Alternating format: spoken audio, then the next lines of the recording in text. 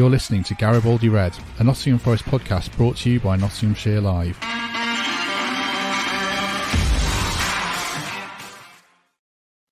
Hello, welcome to Garibaldi Red, and Nottingham Forest are 4 points clear of the relegation zone after their 1-1 draw at Bournemouth made it 4 Premier League games without defeat. They also have the small matter of a Carabao Cup semi-final first leg against Manchester United to look forward to on Wednesday. So, joining me to discuss all that, first of all, is Reds fan Michael Temple. Temps, how you doing? Good, thanks, Matt. Looking forward to Wednesday. And I think that was a good point at the weekend. Yes, we shall discuss that game in depth. Second guest today is David Prutton. I say, how are you? I know you're terrible. Why are you laughing? That's never good, introducing someone and laughing at the same time. Because I always say, how are you? But I know the answer is you're genuinely feeling like hell. I'm a bit under the weather, but I'm not going to make a meal of it. It's fine. It's absolutely fine. Fletch, hello, Fletch. How are you? Let's move this swiftly on. How are you? A bit warmer than last time we were together, but it wouldn't look that way. Bearing in mind, that's where this has come from. I'm blaming you, Matt. This is exactly where why it's you're come ill. from. I might actually borrow a Cloughie phrase here, because he used to say, didn't he, when he felt a bit under the weather and a bit rough, he used to sit next to John Robertson, because when he sat next to him, he looked like Errol Flynn. If I was there plus today, I'd do exactly that look, because he looks a little bit downtrodden, doesn't he, at the minute? Well, it's good for you. Good to have you with us, all of you, especially Prutz for getting off his sick bed. Very much appreciated. Temps, you mentioned it was a good point. Come to you first. Just general thoughts on the game to sum it up, to kick us off. Yeah, good point. I was pleased for Surridge. Think he probably had a bad week, expecting to start, and then Forest sign Chris Wood, and he finds himself on the bench again. But he did what he should have done, bided his time, waited for his chance, and he took it. He wasn't offside. It was a very measured run at the back stick. He was behind the ball, so there was never any risk. I think that was overanalyzed by VAR. Encouraging debut from Danilo, which I know we'll get into a bit later on. And one or two of my Forest bankers had slightly off days too. So lots to talk about when we get into the detail.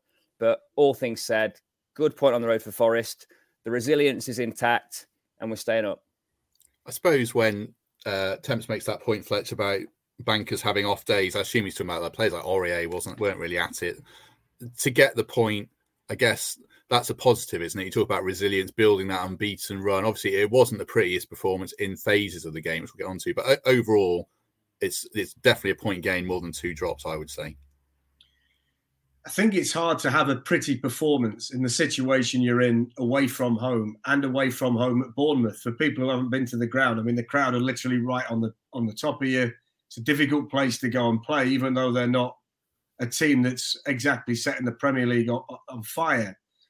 I think any point away in the Premier League is a brilliant point. It's not a good point. It's not an okay point. It's a brilliant point.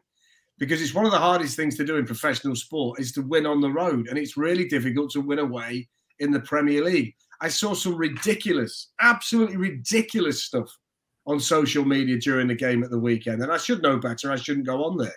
But it was absolutely crackers. The team were being criticised. They were 1-0 down away. They had a goal disallowed that was unfortunate. And they've gone away and they've battled and got themselves a point. And every time you get a point away from home in the Premier League, it's massive, especially when you're winning games at home the way that Forest are. It's not always going to be easy. It's oftentimes going to be difficult.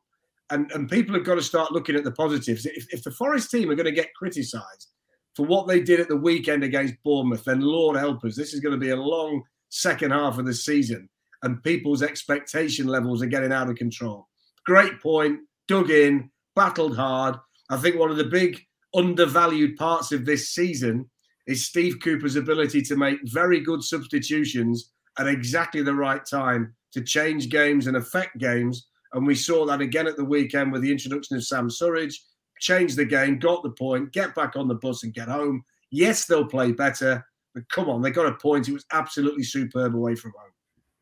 And Prutz, is there plenty of value? It's still quite early in the season, but getting that point, keeping Bournemouth for at arm's length, keeping that gap to the relegation zone, there's some value in that, even though it's only mid-January still. Yeah, of course there is. It's that taking points away for the teams that are going to be down there with you, because that's what Forest are going to be. Anywhere, as we've said for such a long period of time, anywhere above the dotted line is unqualified success this season for Forest, and it's not a lack of ambition that makes you say that. It's not being overly cynical. It's just true.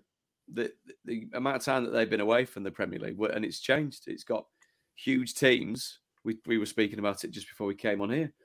Everton, a mainstay of the top flight, looking to all intents and purposes doomed. And look how they're reacting to that, how their fans are taking to the team, to the players, and saying, this is not right, this is what we think.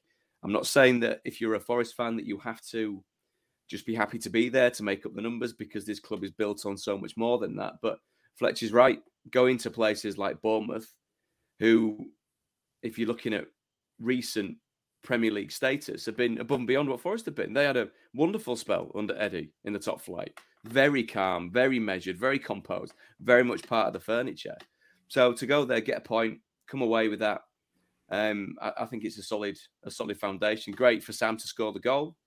I like the fact that he didn't go jumping in the front row celebrating, but he didn't do that daft thing where they all kind of look a bit demure and I'm not going to celebrate, pumping his fists and giving it all that, because it's a massive point for Forest away, that a club that he came away from. Brilliant. I think it's fantastic. Have you got enough steam for 2 questions in a row, Prots? Of course. And then when I pass out, yeah. I just wanted to ask quickly, I mentioned Aurier, and I'm not digging him out because he's been brilliant and he's allowed an off day. I just want to ask you from kind of personal experience. So there are days where you just rock up around or wake up and you just think, I feel like I'm going to try my best, but it's not going to be my day. And sometimes that just feelings in the water, and it just happens sometimes. Well, that's the wonderful thing. And the reason why we all love football, because it's played by human beings. You can project, you can predict what could possibly happen in a game. And latterly in my career, it was, and this is going to sound like such common sense, but the more often you did the right thing over the course of a week, the more often you got into your routine that made you feel as near 100% on a Saturday, the better you were. When you're a bit younger, there is an element of going into a game like a bit of a Hail Mary, hoping that you're going to play well. And that takes away the professional part of what being a professional footballer is. The dynamic means, obviously, there's another 21 people on the pitch that want to play just as well. So that kind of knackers you sometimes when you're trying to do your absolute best. But that because there is that human nature to it. I think you're absolutely right, Matt. I mean, Aurier, when you've seen him in years gone by, I think he's looked very, very settled as a Forest player. Before he became a Forest player, I thought he was very up and down. So maybe he's found a club where he can set the standard. Yes, I'm not saying that you can be overly expecting of several games where they're not quite up to it. But I think once you've set a standard and you dip once, maybe twice in a month, I think fans can forgive players that because of how well they're doing overall. And yeah, I think you're absolutely right. That's the gold dust that comes with the best players being able to perform week in, week out. And Fletcher will back this up, having spoken to lots of footballers. The very best get paid for consistency, for reliability. The superstars get paid for all the bells and whistles that come with it. The other lot get paid for knowing that the manager's you're going to give the manager 7, 8, 9 out of 10 most weeks. True. Just looking at the game then, 14 minutes in, Forest have a disallowed goal. Ryan Yates scores. Just on Yates, Fletch, none of us are doctors, but it's obviously not great seeing him go off 2 weeks in a row. Just needs him to get right however long it takes and think about the player's health now, first and foremost. If there's an illness or anything wrong with Ryan Yates, then Nottingham Forest are absolutely not even on his list. This is a young man with his life and his career ahead of him. And none of us are selfish enough to ever make the suggestion that Ryan Yates should put his own health over Nottingham Forest. It's okay playing with a knock. If you've got a twisted ankle and you can strap it up and away you go. But if you've had to go off twice for what you would describe as an unspecified injury, because it was described the week before as a facial injury, clearly isn't a facial injury, clearly something else. And it's clearly a private matter, and it's clearly something that the club need to work with Ryan to get right. And we should just step away from that and allow them to do it.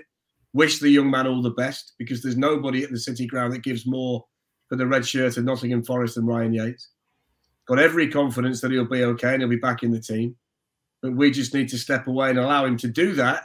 Keep our fingers crossed that he can come back soon.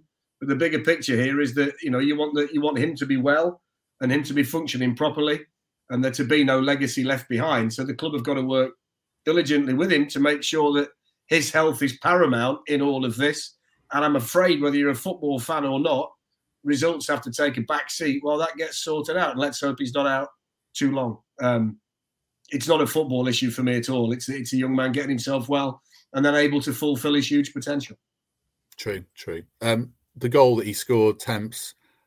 Are we critical of Bolly for running offside there? It's such a fine margin. It's just an arm, but he's such an experienced player. Am I being a bit harsh that maybe he shouldn't be offside there? I hope people are watching this on YouTube, by the way. Just the visual sight of Prutz there with a millennial YouTuber's microphone and his granddad's rocking chair. It's quite special. Someone's actually asked, do I have heating in my house? And I can't reply, but I do, but it costs a fortune nowadays, so it's on. Save those pennies, Prutz.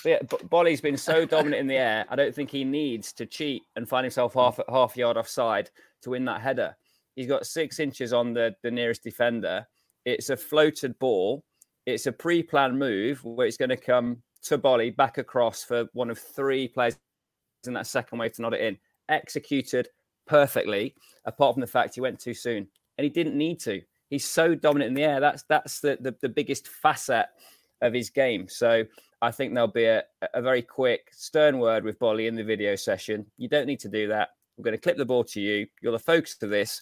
Get it back across, which he did very well. Yates' finish superb, power and direction. I think he had every right to feel slightly aggrieved, not with the officials who got everything right, not with the delivery because it was perfect, because Bolly went unnecessary early for a ball he was always going to win. True. And then Danilo comes on, Fletch. I mean, I thought it was an impressive debut. I thought maybe people were a little overboard about he's amazing, he's brilliant, but it's a very good first impression for a lad who doesn't speak a word of English, who's been here less than a week. I mean, an exciting signing, isn't it? I thought the fact that he was trying to pass the ball forward was refreshing from that position in central midfield. I think Remo Freuler has played the position well. I think he looks after the ball nicely for you, but I think you could see the extra creativity that Forest will have with Danilo in that position. I don't think we can underestimate either the different circumstances that he would have played in on Saturday compared to anything that he would have experienced before. You know, Bournemouth away is a far cry from playing for Palmeiras against Flamengo in the Maracanã. You know, it's a learning curve. What I was told was he came in and made a big impression on the training ground straight away, that the players could see the ability that he's got. Clearly helps him the fact that he's got Renan Lodi and to a larger extent Gustavo Scarpa, who he knows, which helps the settling in process and makes that quicker. But I mean, there's no denying it. If Arsenal were chasing him, look at their recruitment. He must be a heck of a footballer if they're after him. And he was in the full Brazil squad without getting on the pitch, as Tim Vickery told you last week, which again, when you look at the midfield options available to the Brazilian national team, you have to be special to even be under consideration. So everything points to the fact they've got a good one. The fact that he's able to go to Bournemouth and make the kind of impression he did off the bench has to bode well. And you would suspect that when he gets the chance to play at the City Ground and has a month or two under his belt learning things, he looks like he could be a heck of a player. It's too early to jump the gun, but I mean, you wouldn't have wanted any more from him, would you, for the debut? Yeah, I don't think he could have done any more, to be fair. If people haven't seen that Tim Vickery interview, though, do check it out. There's lots of good insight on him, Scarpa and Renan Lodi as well. You know what surprised me on that interview that you did, and I listened to it last week, was how surprised Tim was about how well the 2 Brazilian players at Forest had done without the ball. Yeah. About both of them, well, Lodi can't defend and Scarpa won't be interested in winning it back. I think that the 2 most impressive aspects of those 2 so far has been Scarpa's willingness to work out of possession and Lodi up against Traore, where he had him in his pocket, and he's hardly lost any 1v1s since he went to left back. I think the surprise in Tim's voice when he was saying, listen, they're fine at that. He was, oh, right, okay, will you be okay then? So that obviously bodes well for the future with the 2 of them. True. I think Prutz has gone to turn his heating on because we've lost him, so we'll get him back when we can. Quick lens sip and then he'll be back again. Fighting. True. Yeah, recharge. Temps, I'll throw the next question to you then. In longer term, just that midfield lineup, is Mangala the man to miss out? Because you've got options there of Danilo, Scarpa, Yates or Freuler, a 3. There's lots of choices. Mangala feels like he might be the longer term odd man out now. Well, I think we're going to see the start of quite an unsettled midfield 3 while we work out what the permutations, strengths, weaknesses, and also the game plan we're going to take into any particular match. I think Danilo is there to start games. I see Mangala at risk for sure. Yatesy's at risk short term because he's going to come back from this illness at some point and compete again. And you can make a case for Scarpa in there as well. But I think the solidity you'd have from having Freuler and Danilo in the team, at the minute you've then got a coin flip between Mangala and Scarpa for that slightly more advanced one of the three. But I expect Danilo to become a regular starter in this game for all the reasons that Tim Vickery mentioned, because clearly he's going to have this, the work ethic is already instilled in him to an even greater extent than Scarpa and Lodi. He's been the linchpin, the axis of teams for 2 or 3 years now. He's won the Copa Libertadores twice. You don't do that without being a refined footballer between the boxes. I think he's got a bit of everything. I think he's got a bigger range of passing than anyone else in that central midfield competitors at Forest at this moment in time. I think he's a really promising player, but he's also one for now, and I fully expect him to start the next 5 games. Cool. Chris Wood. Let me just ask Brooks one on that, because you've played in various midfield shapes. You started the season with a back three, didn't work. Went to what was essentially a 4-3-3 with 3 different midfield players, different strengths. So you got Ryan Yates, Chet Kouyaté, Remo Freuler. That was a central three for a period of time. Then the injuries start to come. You look at the players that they've recruited now, and I wonder whether he might just be able to tinker with that a little bit. And you maybe now have 2 sitters instead of 3. And then license to play a number 10, a bit more variation behind your number 9. I mean, all of a sudden, the way they're recruiting does give them an opportunity to play in a different way. And I wonder whether this might be a developing shape that Steve uses, and maybe a horses for courses scenario in terms of how they go. Well, I think if you're looking at that, and if it then becomes like a 4-2-3-1, and forgive me if you were talking about Chris Wood when I vanished for a second, if you get Chris up top on his own, the physical presence that he is, but you get legs around him, the likes of Morgan and Brennan, like you say, with those 2 sitters, that to me, that sounds solid. It gives him a good foundation. I think you're right with the 3 at the back, which if you are in a team that's just come up, very quickly goes to a 5 at the back, which means people turn up on a Saturday and kind of go, right, so we're just going to defend for the best part of 95 minutes and just kind of see what happens. But I think knowing kind of Steve, and we've all spoken at length about our experience of speaking to Steve, he's a deep thinker about the game, not for the sake of it and not tinkering for the sake of it. He needs different ways to crack the same code over the course of a Premier League season, doesn't he? Take into account players coming in and out, take into account maybe spending some more money between now and the end of January. I think you're absolutely right, Fletch. It's a way of making sure that come the end of the season, and we all hope that come the end of the season, it's a massive pat on the back for everyone for staying up. But come the end of the season, if the worst comes to the worst, he needs to be able to look at himself and say, I've literally tried everything. I've literally tried everything here to keep this team in the Premier League. And if there are 17 better teams, that's the brutal nature of elite sport. You mentioned elite sport earlier on, Fletch. It's that sense of being competitive enough more often than not over the season, because they're not going to blow teams away. There'll be the odd game where things come together and it'll be like the glory days again. But it's going to be attritional. It's going to be a fight. And the more ways and the more you've got in your arsenal to be able to go at that fight, I think it stands them in great stead. I don't think there's any reason in certain circumstances, the reason why I asked the question, that you could have a situation where you play Danilo next to Yates or Danilo next to Freuler, and then you don't need the extra one. And then you can play 3 behind the 1, and all of a sudden you're a better attacking team. There might be other situations where you want the extra man in midfield because you're playing against the powerful Premier League side. But I think as this group develops, you are going to see a manager who likes to set them up for individual situations in games, start to look at the prospect of, well, what else can I do now with the group? And I think the recruitment was criticised in the summer because 20-odd players came in and it was kind of throw the names up and we're working out, and Steve was given an impossible task. But I think now we're starting to see the variation within the group based on the players that they have. And now you're saying, well, they could play with a 4-2-3-1. They can play with a 4-3-3. They could go to a back 3 if they get an extra centre back in, or Niakate comes back, and they can have a look at that because they've got wing backs as well as full backs. So I think it looks like a very flexible group at the moment, which, based on what lies ahead, when they're all fit, does give the manager plenty of options. What midfield shape did you prefer playing in, Prutz? Personally, was it nicer having that 3-man midfield or having someone at the base of a diamond behind you? Did it take some pressure off you? Artie loved that diamond, Prutz, didn't he? Artie did, yeah. And he worked on it relentlessly, and it was a way of playing that really suited the lads that we had, whether it was like a Gareth Williams that was sitting and me, Ricky exactly, Ricky as well, and me tear-assing around down one side, and being able to facilitate the players that were slightly more silkier further up. I think it takes energy. The great thing with that is you're talking about a formation from over 20 years ago, which since I've seen, say, like a Luton side with Nathan Jones, had a massive Paul Hart influence on it with regards to playing with a diamond.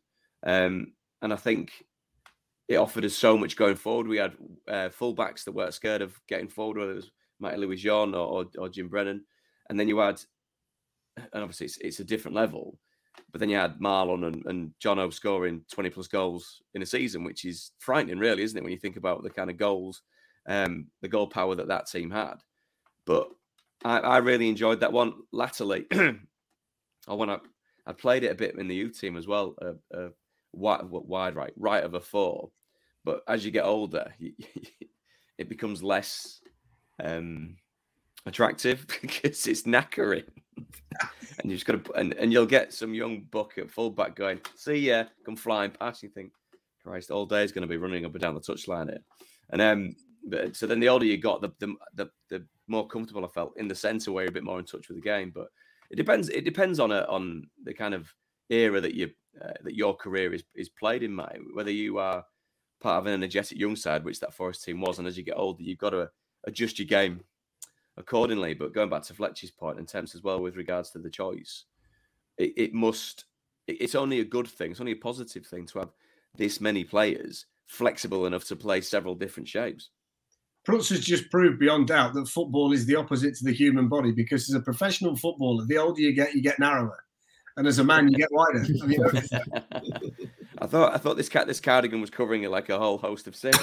No, you're all right. So that's what we're worried about. Exactly. Let's move on to Chris Wood then a bit more. Temps, it wasn't a great debut, if we're honest, but big ask of a lad to come in, one training session, he played to his strengths. People writing him off, and there were some really, I thought, terrible comments about him on social media. Of course, as Fletch says, don't read social media, but give the guy a bit more than one game to judge him, surely.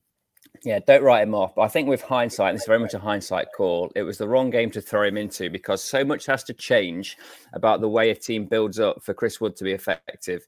He's been an effective Premier League goal scorer for a sustained period of time. And at Burnley in particular, there were two reasons for that. They played more long balls than any other team, and they played more floated crosses than any other team. He's got one elite asset, which is the manner in which he wins aerial duels. I think he's in the top 3% of all time in the Premier League, from what I was reading over the weekend. Now, Forest aren't geared up at the minute to accommodate that kind of player. Our crosses are often low. Brennan often looks to get to the byline and square it, particularly in recent weeks. The focal point of the team has been Morgan Gibbs-White, who's a link man, who runs at players, who plays balls like the through ball to Brennan that led to the Surridge goal, like the ranging pass with the outside of his peg that led to Brennan's second against Leicester. So Chris Wood can be effective, will be an effective weapon for Forest. However, to get the best out of him, we have to make quite considerable changes to the way that we play the game. Because unlike Taiwo, he's not going to scrap for his second ball and try and take on the fullback. He's going to play width of the box generally. He's going to score 90% of his goals within the 18-yard box, if not within the 6-yard box, generally. I think he's the kind of player we needed. We've seen too many instances this season. And I will use Man City away as an example, where under pressure, we tried to relieve it by lumping it to Jesse Lingard, Morgan Gibbs-White, Brennan Johnson, who are not in the upper echelons of strikers expected to contest aerial duels. So poor debut, yes, completely understandable, given that he was parachuted in out of nowhere, had no time to acclimatise. I think he'll become an effective player. He'll certainly score some goals for Forest this season. But if we're to get the best out of him, we have to change our system. And Fletch just triggered something in my head there about the 4-2-3-1 potential. I think Chris Wood could be more effective in that, and that it removed this need to solve this conundrum centre mid. If we were to play two, if that was two of Freuler, Danilo, Yatesy, if we just leave Mangala to the side for a moment, I think we're blessed with a number of players who could play in that three, in Gibbs, White, Johnson in particular, Scarpa and Lingard perhaps scrapping for that third spot. I think in that system, Wood becomes an effective point man. However, in the system we've been playing recently, I think there's a lot needs to change for him to thrive. You need other dimensions as well, Fletch, don't you? I mean, he played from the left again. Maybe that didn't work as much. Maybe he plays in the middle. But over the course of the next 6 months, Forest do need different options at different points, as we've said with midfield. I think anybody who's made a judgment on Chris Wood after Saturday perhaps shouldn't go again, if I'm honest, because you can't judge a player away from home when they managed to get his registration in minutes before the deadline on the Friday. No idea what his role is in the team. And then people are saying, oh, he's no good. Absolute nonsense. Nonsense. It's all right having an opinion, but come on, at least try and be sensible about it. I mean, you cannot judge Chris Wood based on that performance at all. You've got to give him a few games. Likewise, you can't anoint Danilo the next Fernandinho based on what we saw there either. So let's just get a bit of reality to all of it, because if memory serves me correctly, there were a lot of Forest fans telling me that Loddy was crap after half a dozen games, and Bolly was no good after they seen him for 90 minutes earlier in the season, and now they're all walking around with a name on the back of the shirt. So let's give it a bit of time to work out, and let's give Chris Wood a chance to get his feet under the table before we decide whether he's good, bad, or indifferent. I think what Temp says is spot on, and I think it goes back to the situational changes that Steve wants to make in games. I think back to the Leicester game the last week. It was crying out for Sam Surridge to come on and just play into Sam, just play into somebody and get the runners off. I don't necessarily think all the time the fact it's a number 9, the ball's got to be in the air. Forest sometimes struggle to find the player to play into, to then get the ball onto a Lingard, a Gibbs White, a Johnson. And I think Wood will do that well. He can play with his back to goal and you can play into him and out again. And that's a big thing.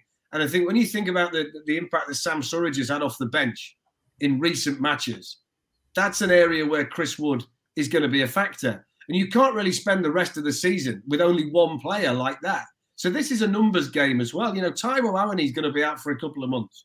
It's a lot of the season gone by the time he comes back. And you don't know how long it's going to take him then to get back to where he wants to be. So you can't then just say, well, we've only got one player like that in Sam Surridge. Now you've got Chris Wood and Sam Surridge, you've got options. They've got different skill sets, I know, but they can do similar jobs as well. And I just think that his role in the team is not going to predominantly be about the number of goals he gets and the amount of chances he gets on the end of. I think he's going to be used in different ways to make the parts better, to allow Gibbs White to function better, to be a physical presence in both penalty areas, which is important because Forest are a good set-piece team. You know, they score a lot of goals from set pieces, Forest. I don't want to bracket them like that, but they're good at it. Andy Reid works hard on that and they get the rewards from that. So there are a lot of different elements to what they're going to get and need from Chris Wood moving forward outside of how many goals are you going to get? Because there are other elements to it that Forest need.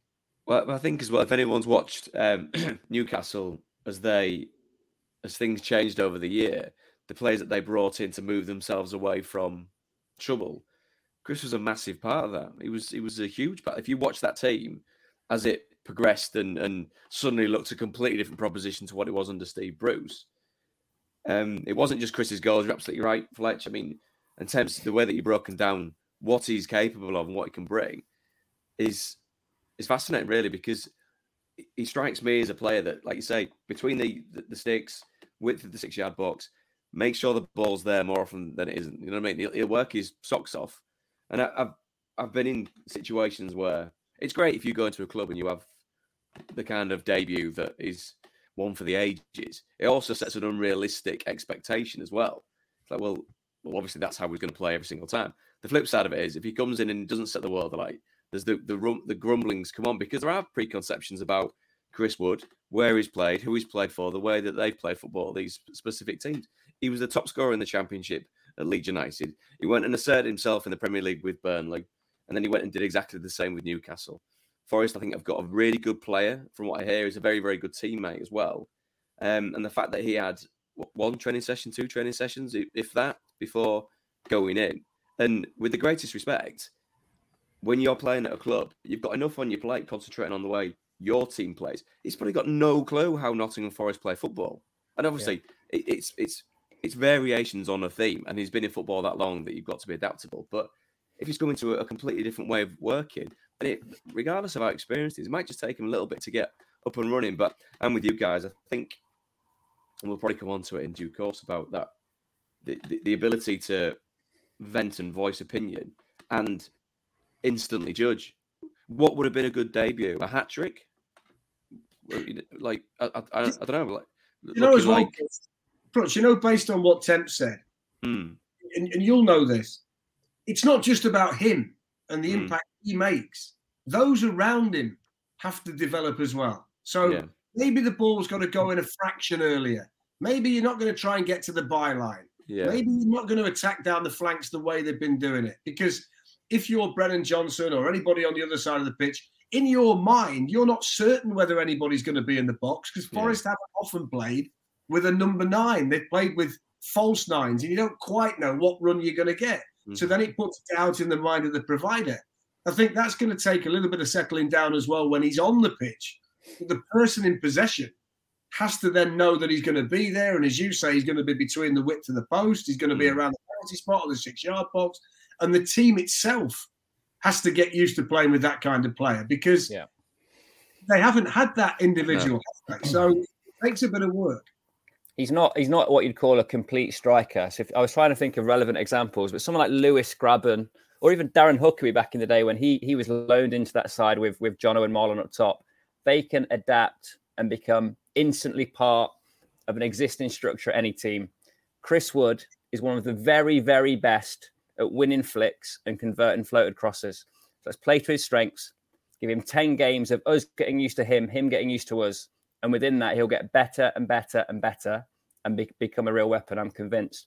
But yeah, you're right. Anybody that's written him off the back of that, delete your own Twitter account, because those views are not needed. And you're going to see something similar at Manchester United, because they've got to now introduce Wout Weghorst into their system. And he's different to Anthony Martial. He's different to when they play Bruno Fernandes as a false 9. So they've now got to learn when Garnacho's wide or Rashford's wide, that ball can just go in. And you've not even got to be accurate, because you've got a fella in the middle of the pitch with physical presence who's going to go and find the ball. He's going to be in the middle of the box, in between defenders, and he's going to be physical enough to get on the end of it. So instead of getting wide, I always look at Brennan Johnson.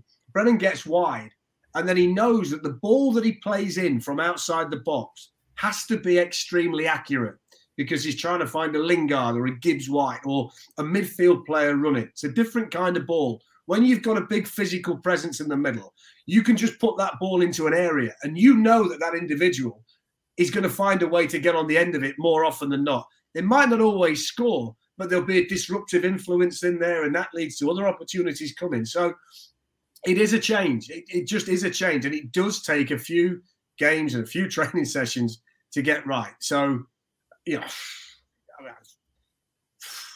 just can't do the knee-jerk stuff. I just can't do it. Happy 40th birthday to Nick Barker in the comments, by the way. I did spot that. So thanks for joining us on your 40th birthday. Happy birthday, Nick. Sorry if you're one of the ones criticising Chris Wood. I didn't mean it. He wasn't, don't worry. Not that I saw anyway. Let's move on to the goal and Sam Surridge then. Obviously, Temps, pleased for Sam. Striker's goal. Another contribution from Brennan. Another nice pass from Morgan Gibbs-White. It was a nice moment for Forest, where some of the present and the future of the football club linked up well again. Great goal. What a clip through from Gibbs-White. What a ball from Brennan, and Sam's timed it right. And look, I don't know where Sam Surridge's headspace is at, but I hope he's happy having 20 minutes here, 30 minutes there, because he's so effective for Forest. He seems like a really committed player. The attitude seems to be spot on all the time, and he's ready when called upon. And he'll be called upon a lot between now and the end of the season, particularly while Taiwo finds himself on the sidelines. So I was delighted for him. I think since we've signed him, little over a year ago, he's been fantastic. He scored more goals than Keenan in the second half of last season. He was a big part of why we time that run to the playoffs. I think he's been an unbelievable, like pound for pound, one of the best signings Forest have made in a long, long time. However, the reason we've signed Chris Wood is because we don't think he should be the first cab on the rank. We don't think he is the player that's going to fire us into staying in the Premier League and carrying that on his shoulders. Chris Wood can. So it's a tough spot for him because a player with those assets, a slightly different mindset, may well have banged on Cooper's door and said, Gaffer, get me a loan or even ship me to the Championship because I want to play 90 minutes week in, week out at this stage of my career. I really hope we cling on to him because I don't think he's going to start every game, but I think when he does get the minutes, he's going to make impact. He's a team man. He can pop up with important goals. And more importantly, every time we've called upon, he's found there's a base, there's a flaw to his performance, which he never falls before. He's been a very, very consistent performer for Forest. And I hope he's appreciated by the rest of the support as much as he is by me. What's your take on him? Seen him a lot in the Championship. What level is Sam Surridge, do you think? I think he's a good Premier League squad player, very much so. Looking to what Temps is saying. Now, didn't we bump into his dad? His dad. When we his dad was at our live show, yeah. And his brother was his brother there, yeah. And it's no reflection. I mean, when I was at the Leicester game, I bumped into Joe Worrell's dad as well. And you can see where he gets his confidence from. He kept marching over. I'm Joe Worrell's dad. I mean, Mr. Worrell. Thank God I've been really nice about it whenever I'm spoken about it because you are massive. But it's not a straightforward yardstick to measure a player and a person. But very rarely would you meet a lovely father and brother and the player be a bit of a whopper. You know what I mean? What we've seen from Sam over a consistent period of time, I think it always was going to be really, really tough, that step up to the Premier League, as it is for a lot of Forest players. We've got to put that in there as well. And if you can contribute to games like we saw against Bournemouth, not just the goal, but everything he did, and going back to Fletcher's point, where the effect that people being brought in can have on other players. Chris Wood comes in the door. Sam goes, oh, hang on.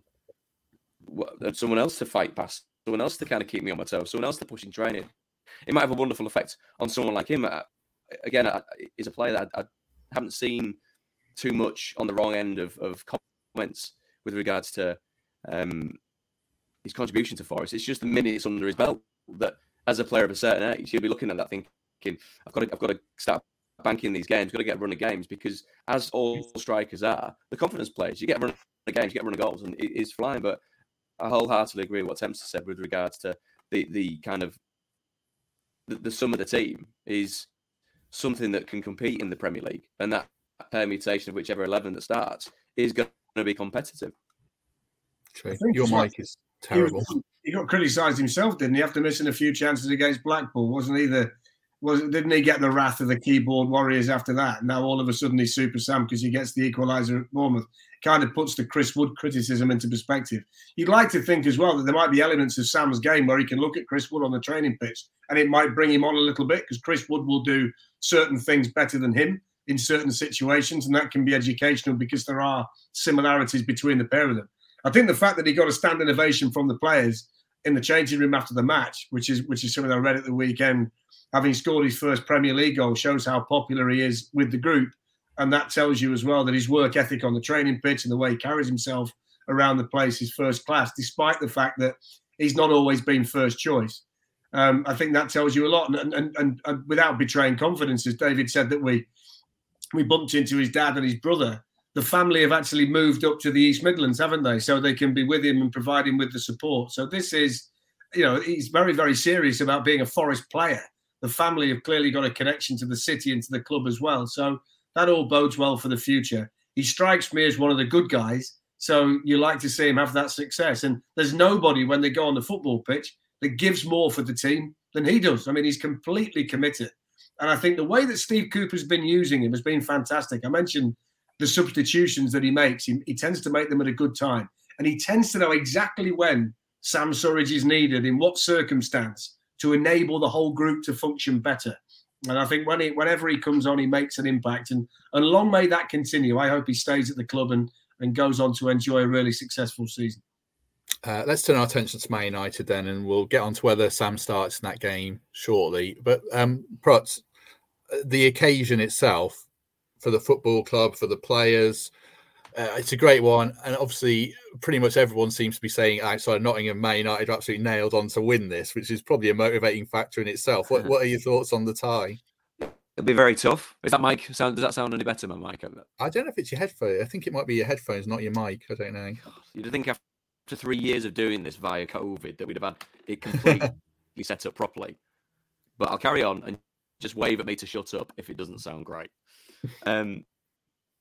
They've absolutely got a chance. The Jekyll and Hyde nature that we can see from United at times means that Forest can't be intimidated going into this. They can't be timid in the sense of what they want from the game. We saw last season against bigger clubs how much they stepped up to the plate. We've seen this season how they've done exactly the same. More of a level pegging now that we're talking about 2 Premier League teams. So I don't think there's anything in the fixture that should overtly scare what the team can do. It certainly won't scare Steve Cooper. He'll see it as a wonderful way of pitting his wits against Erik ten Hag and being able to show that his Forest side, to back up everything that we see as a fundamental and a prerequisite, the way that they fight, the way that they run, the way that they battle, the way that they challenge. This is a good footballing team, a really good footballing team, Forest. Take the second goal against Leicester. Wonderful move, wonderful ball in for Morgan into Brennan. First touch away from the defender, top corner finish. This is a team that can hurt the opposition. So I'm not saying it's a free hit by any stretch of imagination, because the confidence that comes from beating a United side could bleed its way back into the league form. So it's one to savour. Absolutely one to savour. How are you seeing it, Fletch? I think it is a free hit. I think this 2-leg semi-final is a massive bonus. It's all about finishing higher than the bottom 3. The whole season is about that. It's why it didn't bother me when they went out of the FA Cup. Didn't concern me at all. It's not about that. I think, to echo Prout's points, and I agree with him, they have taken confidence from this competition. I thought a big turning point in the season was the Tottenham match.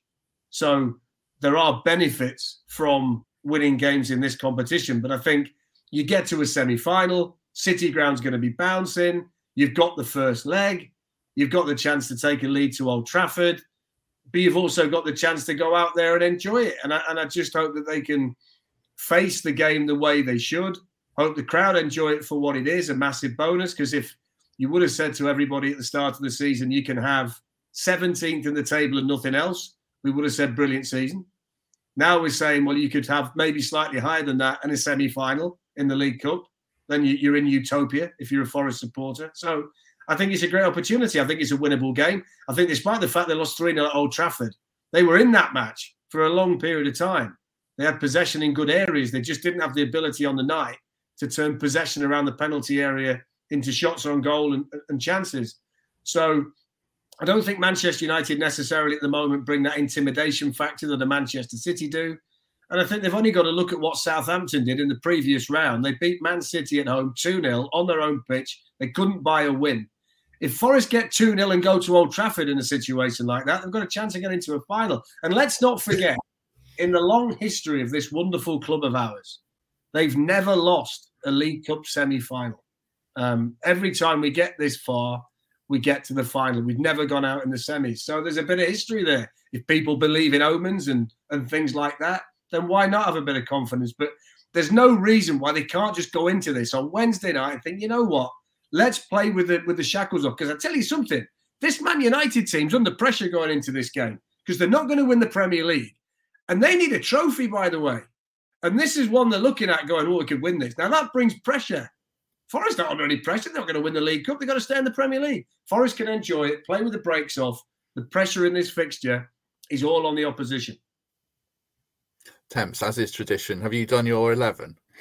Yeah, I feel really energised after Fletcher's little war cry there. I think I believe a little bit more than I did 20 minutes ago. Oh no, he's passed that again. Just enjoy it. Exactly right, but 3 changes for me. So Surridge, Scarpa, Danilo come in.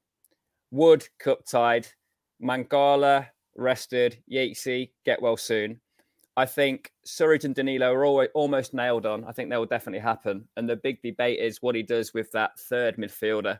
So Mangala, does he deserve another chance? We see perhaps a little bit more Break-up play from him. We see him more active between the boxes, but there's an X factor with Scarpa. And I think in a two-legged format, we have to take a lead to Old Trafford if we're gonna prevail in this tie. If the roles are reversed, I think we go to Old Trafford and play a more defensive lineup and try and nick one back at the City ground. So that's my justification for Scarpa being in there. However, I think he's in a real scrap with Mangala for that spot. Yeah, I like Scarpa in there as the X Factor entertainer, just from a fan's point of view at home. If it was at Old Trafford, I'd do it differently. But yeah, I agree. I'm not sure he plays a 9 on Wednesday. I think he might go back to the false 9. I think he might go Scarpa, Gibbs White, Johnson, because I think he knows how dominant they can be in central midfield because Casemiro's back, Eriksen, Bruno Fernandes dropping into little pockets as well. I think he might be slightly concerned that he might need the extra body from time to time in there. So I wonder whether he might do away with the front man at the start, knowing that he's going to bring him on at some stage, which he's been good at, and just play that false 9. I think the form that Morgan's in at the minute means you can play that system with a lot more confidence because he's got that look about him at the minute that he's going to dominate games regardless. He's got a real appetite for it. His energy levels are off the charts. And he's having that little run at the minute that footballers love, that everything he tries is coming off. Yeah. The passes with the outside of the boot are landing on a sixpence and all that kind of thing. And he's playing with that little bit of swagger. So he might fancy running the game from there. And I just wonder whether they might just start that way and then maybe bring Sam Surridge on if they get a head of steam up in the second half. It's a fascinating problem that he's got because you can make big pluses in both selections, can't you? It's a nice position to be in, but I think he's probably tossing and turning at night, working out what to do. And he was interesting as well that when he went to Old Trafford, yes, he played with Taiwo Awoniyi, but he played him as a left winger. Didn't play him through the middle. I thought he'd put him on Luke Shaw and bolt him onto Luke Shaw and see whether he can cope with the physical presence. But he didn't. He played him wide. So I just wonder at home whether he might go for that fluidity in the final third as opposed to a focal point. They might need to double up on Rashford and play someone like Mangala as well, the form he's in. And obviously he's going to play, I imagine, because United have got Reading at the weekend. So that's probably the game where they do rest players. So yeah, there's lots of arguments either way. Prutz, just lastly before we go on to any other business, we haven't really touched on Morgan Gibbs-White much. Obviously, we saw so much of him in the Championship. Did you see his form coming? It's no surprise to you or not? He's just a wonderful player. I think he's got the mentality. He's got the cocksuredness to perform at this level. I think he's got a wonderful and a developing wonderful relationship with Brennan. And he seems to be very happy to be pitted right into the middle of where the creation needs to come from, I think. Watching the Leicester game, it was very evenly matched first half. They went through the gears, I thought, in the second half and managed the game really, really well. As I said, that ball into Brennan for the second goal, wonderfully weighted, fizzed into him, trusting the touch of his teammate. And I think when we looked at the price tag, everyone kind of went, but then they're a bit arbitrary now, aren't they, price tags in football? Sometimes it feels like they're completely plucked out of the air. It's nothing to do with the player, which I think is right. But what he's got from a technical point of view and what he's got from an aggression and a approach to his profession point of view, I think he's got legs in his career. He's got legs to do some really special things. Your microphone sounds absolutely glorious there, I must say. Does it? Thank you. Yeah. Do you not think when you watch him play now, the form he's in now, that he's got that look of Jack Grealish at Aston Villa? I do. He wants to stop. Yeah, he'll take on anyone, won't he? And he wants the ball everywhere, and he's got that look about him. And this is my grass, and I'm going to enjoy it, and I'm going to play on every blade of it. He doesn't do that so much at Manchester City, where he's more rigid. But when he was he's even got the similar socks, and he's just got that. He reminds me at the minute of Grealish at Villa, and that can only be a good thing. It's his show, isn't it? It's his show, and he's going to run it how he sees fit, which I think is when you play with a player like that, you're more than happy. Go on, go and do your stuff. You crack on. We'll mop up whatever needs to be mopped up. Just go and do your thing, and he's doing it, Yeah, he's still on set pieces ahead of Scarpa, and then they did give Scarpa one, so he could play it low to Morgan to have a shot from outside the box on the corner that he did let someone else take. So yeah, definitely is. You know when you come in and it's the first time you've had the opportunity at the top level, because he ran the show for Sheffield United last year, but it's different doing it in the Championship than it is the Premier League. he comes with a price tag that can often weigh heavy around somebody's neck, even though they say it doesn't. Oh, the price tag's nothing to do with me. It is, because they walk into the club, they know what they cost, and they think, right, well, I've got to be that player, and it can take a while. If you look at him now, playing with the confidence that he is, he seems to thrive on every challenge that comes his way. You can see why Steve Cooper was so adamant in the summer that the focal point of this new Nottingham Forest team needs to be Morgan Gibbs-White. He got every faith in him. And it did take a little bit of time for him to become the alpha on the pitch. But he is Forest alpha now. You know, they give him the ball. You know, everybody wants to give it to Morgan because he's going to make good things happen. And I think it's wonderful to see. I think he'll be in an England squad before too long. He deserves to be. Just because of the kind of player that he is and the confidence that he brings, that creativity. I think he can unlock most teams. And I just think it's great to watch a young man like that embrace the challenge that he's been given in the manner that he has. It's wonderful to see. True. I think he'll be in England squad. If he keeps putting these performances and numbers up, even with the quality that England have got with Foden, Grealish, Mount, whoever, you know, I think he's Maddison. He's going to be up in that class very soon. Right. Any other business before we go? Final 5 minutes. Temps, start with you. Two quickies. First one, this is a very, very young Forest side. And we've just talked about one player there, but also in there regularly, Brennan Johnson. Loddie's only 24. Yatesy, of course, Worrell. This is a very, very young Forest side, which Danilo's just come into. And clearly the plan is over a period of years, this group can kind of mature, go from strength to strength, and their peak is a long way off. So just kudos for that and bear that in mind when we're considering ourselves against battle-hardened teams that have been together for years. Second point, I might get cancelled for this. Quite a controversial thing to say. Hang on. I think I've come this to is like. Purely Temp saying this. Anyone? This is live. Purely Temp. Nothing to do with what I was about to say. Brooks might disagree, but I think I've come to like Neil Warnock. I've listened to a couple of poddies now with Brooks. He had Brucey on as well. And having hated this guy for 25, 30 years, I've come to realise now, funny fella, loves football. Yeah. I think the YouTube clip comparing him to Pep Guardiola is one of the best things I've ever seen. And, you know, the risk of being berated by every Forest fan, and half of football fans across the land, I'm going to put it out there. I'm now a fan of Neil Warnock. Cheers, Prutz. He's a lovely fella. He's the teams that we played against when he was in charge were always great battles. I loved playing against that team.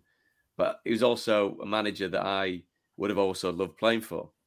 And having a chance to work with him, and whenever you go anywhere, universally, there's not many people that come up and give an earful. Everyone kind of goes, "Oh, you Neil, you're right." And he's still got a wicked sense of humour for someone who's 74. Not saying that you should get to 74 and have a sense of humour, but he's a character. He divides opinion. There's not many left in the game, I don't think. So it's something that I've really enjoyed doing. But looking at the comments, I think you've knackered it, Temp. So see you, mate. It's been a pleasure. They're not too bad. You know, his big ambition was to manage Forest. So Notts County used to train not that far away from Forest when Brian Clough was the manager, and he used to look on enviously at Clough being the Forest manager. And he came close. Fawaz had given him the job, but then wanted to pick the team for a match before Neil came in. So he told him to get stuffed a few seasons back. But he's always wanted to do that. But he is one of the game's great characters. He told me a story. I'll tell it you quickly, but it just tickled me. It just sums him up. They went to Old Trafford first day of the season. Notts County had been promoted. And the first game was Man United away. And Neil said when the team sheet came out, number 7 was Kanchelskis. He said, but we had no idea who he was. We'd never heard of him. He said, so back in those days, there's no laptops and stuff. He said, so Mick Jones, his assistant, the late Mick Jones, went off to try and find out who he was. So he came back in and he said, oh, he's a Russian. They've just signed him. I don't know anything about him, but he's a Russian. So Alan Paris was the left back. So Neil said to Alan Paris, look, you won't fancy it. Get really tight, get in there, smash into him early on. So the game kicks off. The ball goes into Kanchelskis. In comes Alan Paris, and Kanchelskis just knocks it round the corner. And Neil said, I'm now on the touchline shouting, Alan, give him 10 yards. I've told you to flip off. I've told you to flip off. Ball goes into Kanchelskis again, and Alan Paris now drops back. So Kanchelskis just tees him up, drops the shot. Buff gone again, cross in, bang. Alan. So Neil said, we get to half time. He said, I'm the manager. I've got no idea who the player is, so I'm the one in the firing line. He said, and I'm thinking, what am I going to say to Alan Paris? Because I've not helped him at all in the first half. He said, so I've gone down the touchline at Old Trafford, and Alan Paris gets to the tunnel at the same time I do. He said, and as he jokes past me, he just looked at me and said, Gaffer, we know who he is now. And just joked. He said he never mentioned again. He said, but we had no idea who he was. He said, fantastic. It sums him up. True, man. True. Anything you want to add, Prots, before we depart? No, I concur with everything that's been said. My voice is about to go and I'm about to fall on the floor, but this has been lovely, Jen. Good. Fletch, anything you want to add? No, just get off Chris Wood's back. Give him time. I've got one thing. Talking of getting off people's back, then. I wanted to talk about the Birtles Twitter furore at the weekend about Gary's commentary on the World feed, which obviously I didn't watch unless I went to a foreign country to watch at a friend's house. So I don't mind people having negative comments about feedback for commentators at all. Fletcher, I'm sure, and Prutz, I'm sure you're very used to this. People saying, you were rubbish, blah, blah, blah. My issue more would be telling Gary, who's a lovely man, thanks for your service, now F off. He's a CU so-and-so. He's a wanker. I should have to leave that out. All sorts of insight. A very small minority, but it did great on me at the weekend. Now, maybe Gary was a bit negative. I thought what he said was mostly. I didn't know that because I didn't see it. I just thought it was disappointing to see that. And it's only, let's say it's 20 people out of the whole thing, but I just thought it was a bit unnecessary. If you saw Gary in the street, you're not going to say that to him. You're going to say, thanks very much. Can I have a photo? Try to be a bit nicer on commentary, that kind of thing. So it's the modern world, but I didn't like it. I've known Gary a long time, way longer than he would like, actually. He wishes we'd only just met. There is nobody that cares more about Nottingham Forest Football Club than him. There is nobody that's more genuine in their assessment of what they see than him. And he's doing a job that divides opinion. I think for anybody to take that attitude towards Gary is unfair. It's unnecessary. It's certainly misplaced because he cares a lot for the club. And I can't alter people's opinions if that's what they think. But if you met him and you spent time in his company, you certainly wouldn't feel that way. And I think that's I don't like that. That's upset me. The fact you said that's not good. That's just a reflection of what we think. So go on, Temps, after you, mate. No, great fella, loves the club. Carry on, Prots. No, it's because of what the medium is now, where if you can't listen to that and not park one part of it, but also make your own judgment of what you see in yourself. I've never understood people getting irate about I can't believe you said that. Well, that was an opinion in the moment, and that was past. It's nothing vindictive in it. There's no kind of forethought or malice that goes into it. Gary's, and I was thinking about this as Matt had mentioned earlier on. Everyone's got different delivery in commentary. Everyone's got different delivery. Micah Richards, so everything seems like the best thing in the world. There's got to be an antidote to that. I'm not saying Gary Birtles is the antidote to that, but I'm saying his delivery is different. Don Goodman's delivery is different. Jamie Carragher's delivery is different. Karen Carney's delivery is different. Courtney Sweet. I'm just listing all these different commentators that approach it in different ways. And I'm of that firm believer that to kind of buy too much into that is I always found it just a little bit disappointing. That's not saying you've got carte blanche to go around caning people by any stretch of the imagination. And when we get people on, and Fletch would have had the experience of this, say like a Lucy Ward, Fletch. So Lucy, fantastic, really good commentator. She's got to come in. Firstly, people go, well, hang on, there's a woman commentating on a men's football match here. Get over that. Secondly, content. Yeah, really good. Delivery. Yeah, really good. So that's personal opinion, but that's how you've got to break the kind of way of judging commentators down, because there is now a cult of that. BT do it, Sky do it, where you get commentary cams, which 40 years ago you'd have gone, sorry, you want to show a picture of the commentator and the co-commentator? No, they're there to talk about the game. Fletch brought that in. That was part of his contract. He insisted he had a GoPro in every box. Just make sure he shows him. So there is now that focus on what's being said, how it's being said, and the intent behind what's being said. And no, I'm like you, Fletch. I've known Gary for a very, very long time. He's had some ups, he's had some downs. Let's be brutally honest with that. Yeah. And his opinion, his commentary is delivered on the back of experience, lived experience, being part of one of, if not the best Nottingham Forest side. So why can't he say what he thinks? And if he thinks the team's been crap, he can say that. It's fine. He can say that. What hypocrisy. What hypocrisy. So the individuals that are criticising him are saying that he can't criticise anybody else, which is completely hypocritical. So you can nick onto Twitter, nice and brave behind your phone keyboard, and go and slag people off. But he can't have what he considers to be a constructive opinion about a passage of play in a football match. Not an individual, a passage of play. Because I know Gary would never go on there and criticise an individual. He might criticise a passage of play and say that was the wrong ball, or that's too negative, or they've got to do more of this. But I'm afraid that's the role.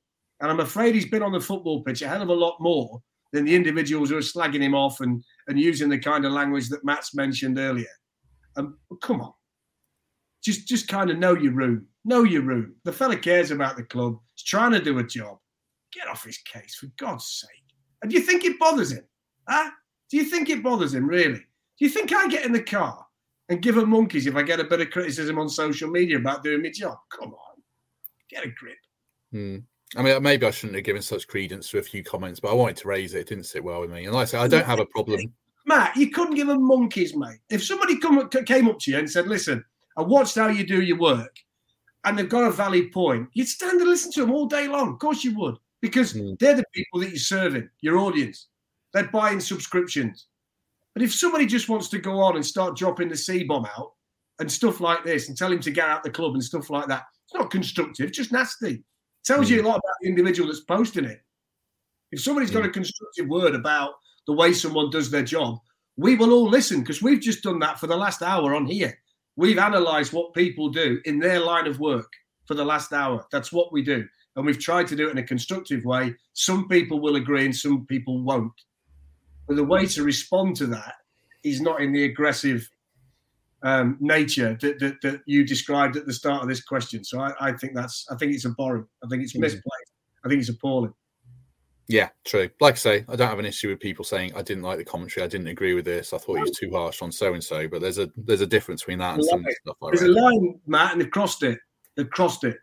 And I hope those people apologise.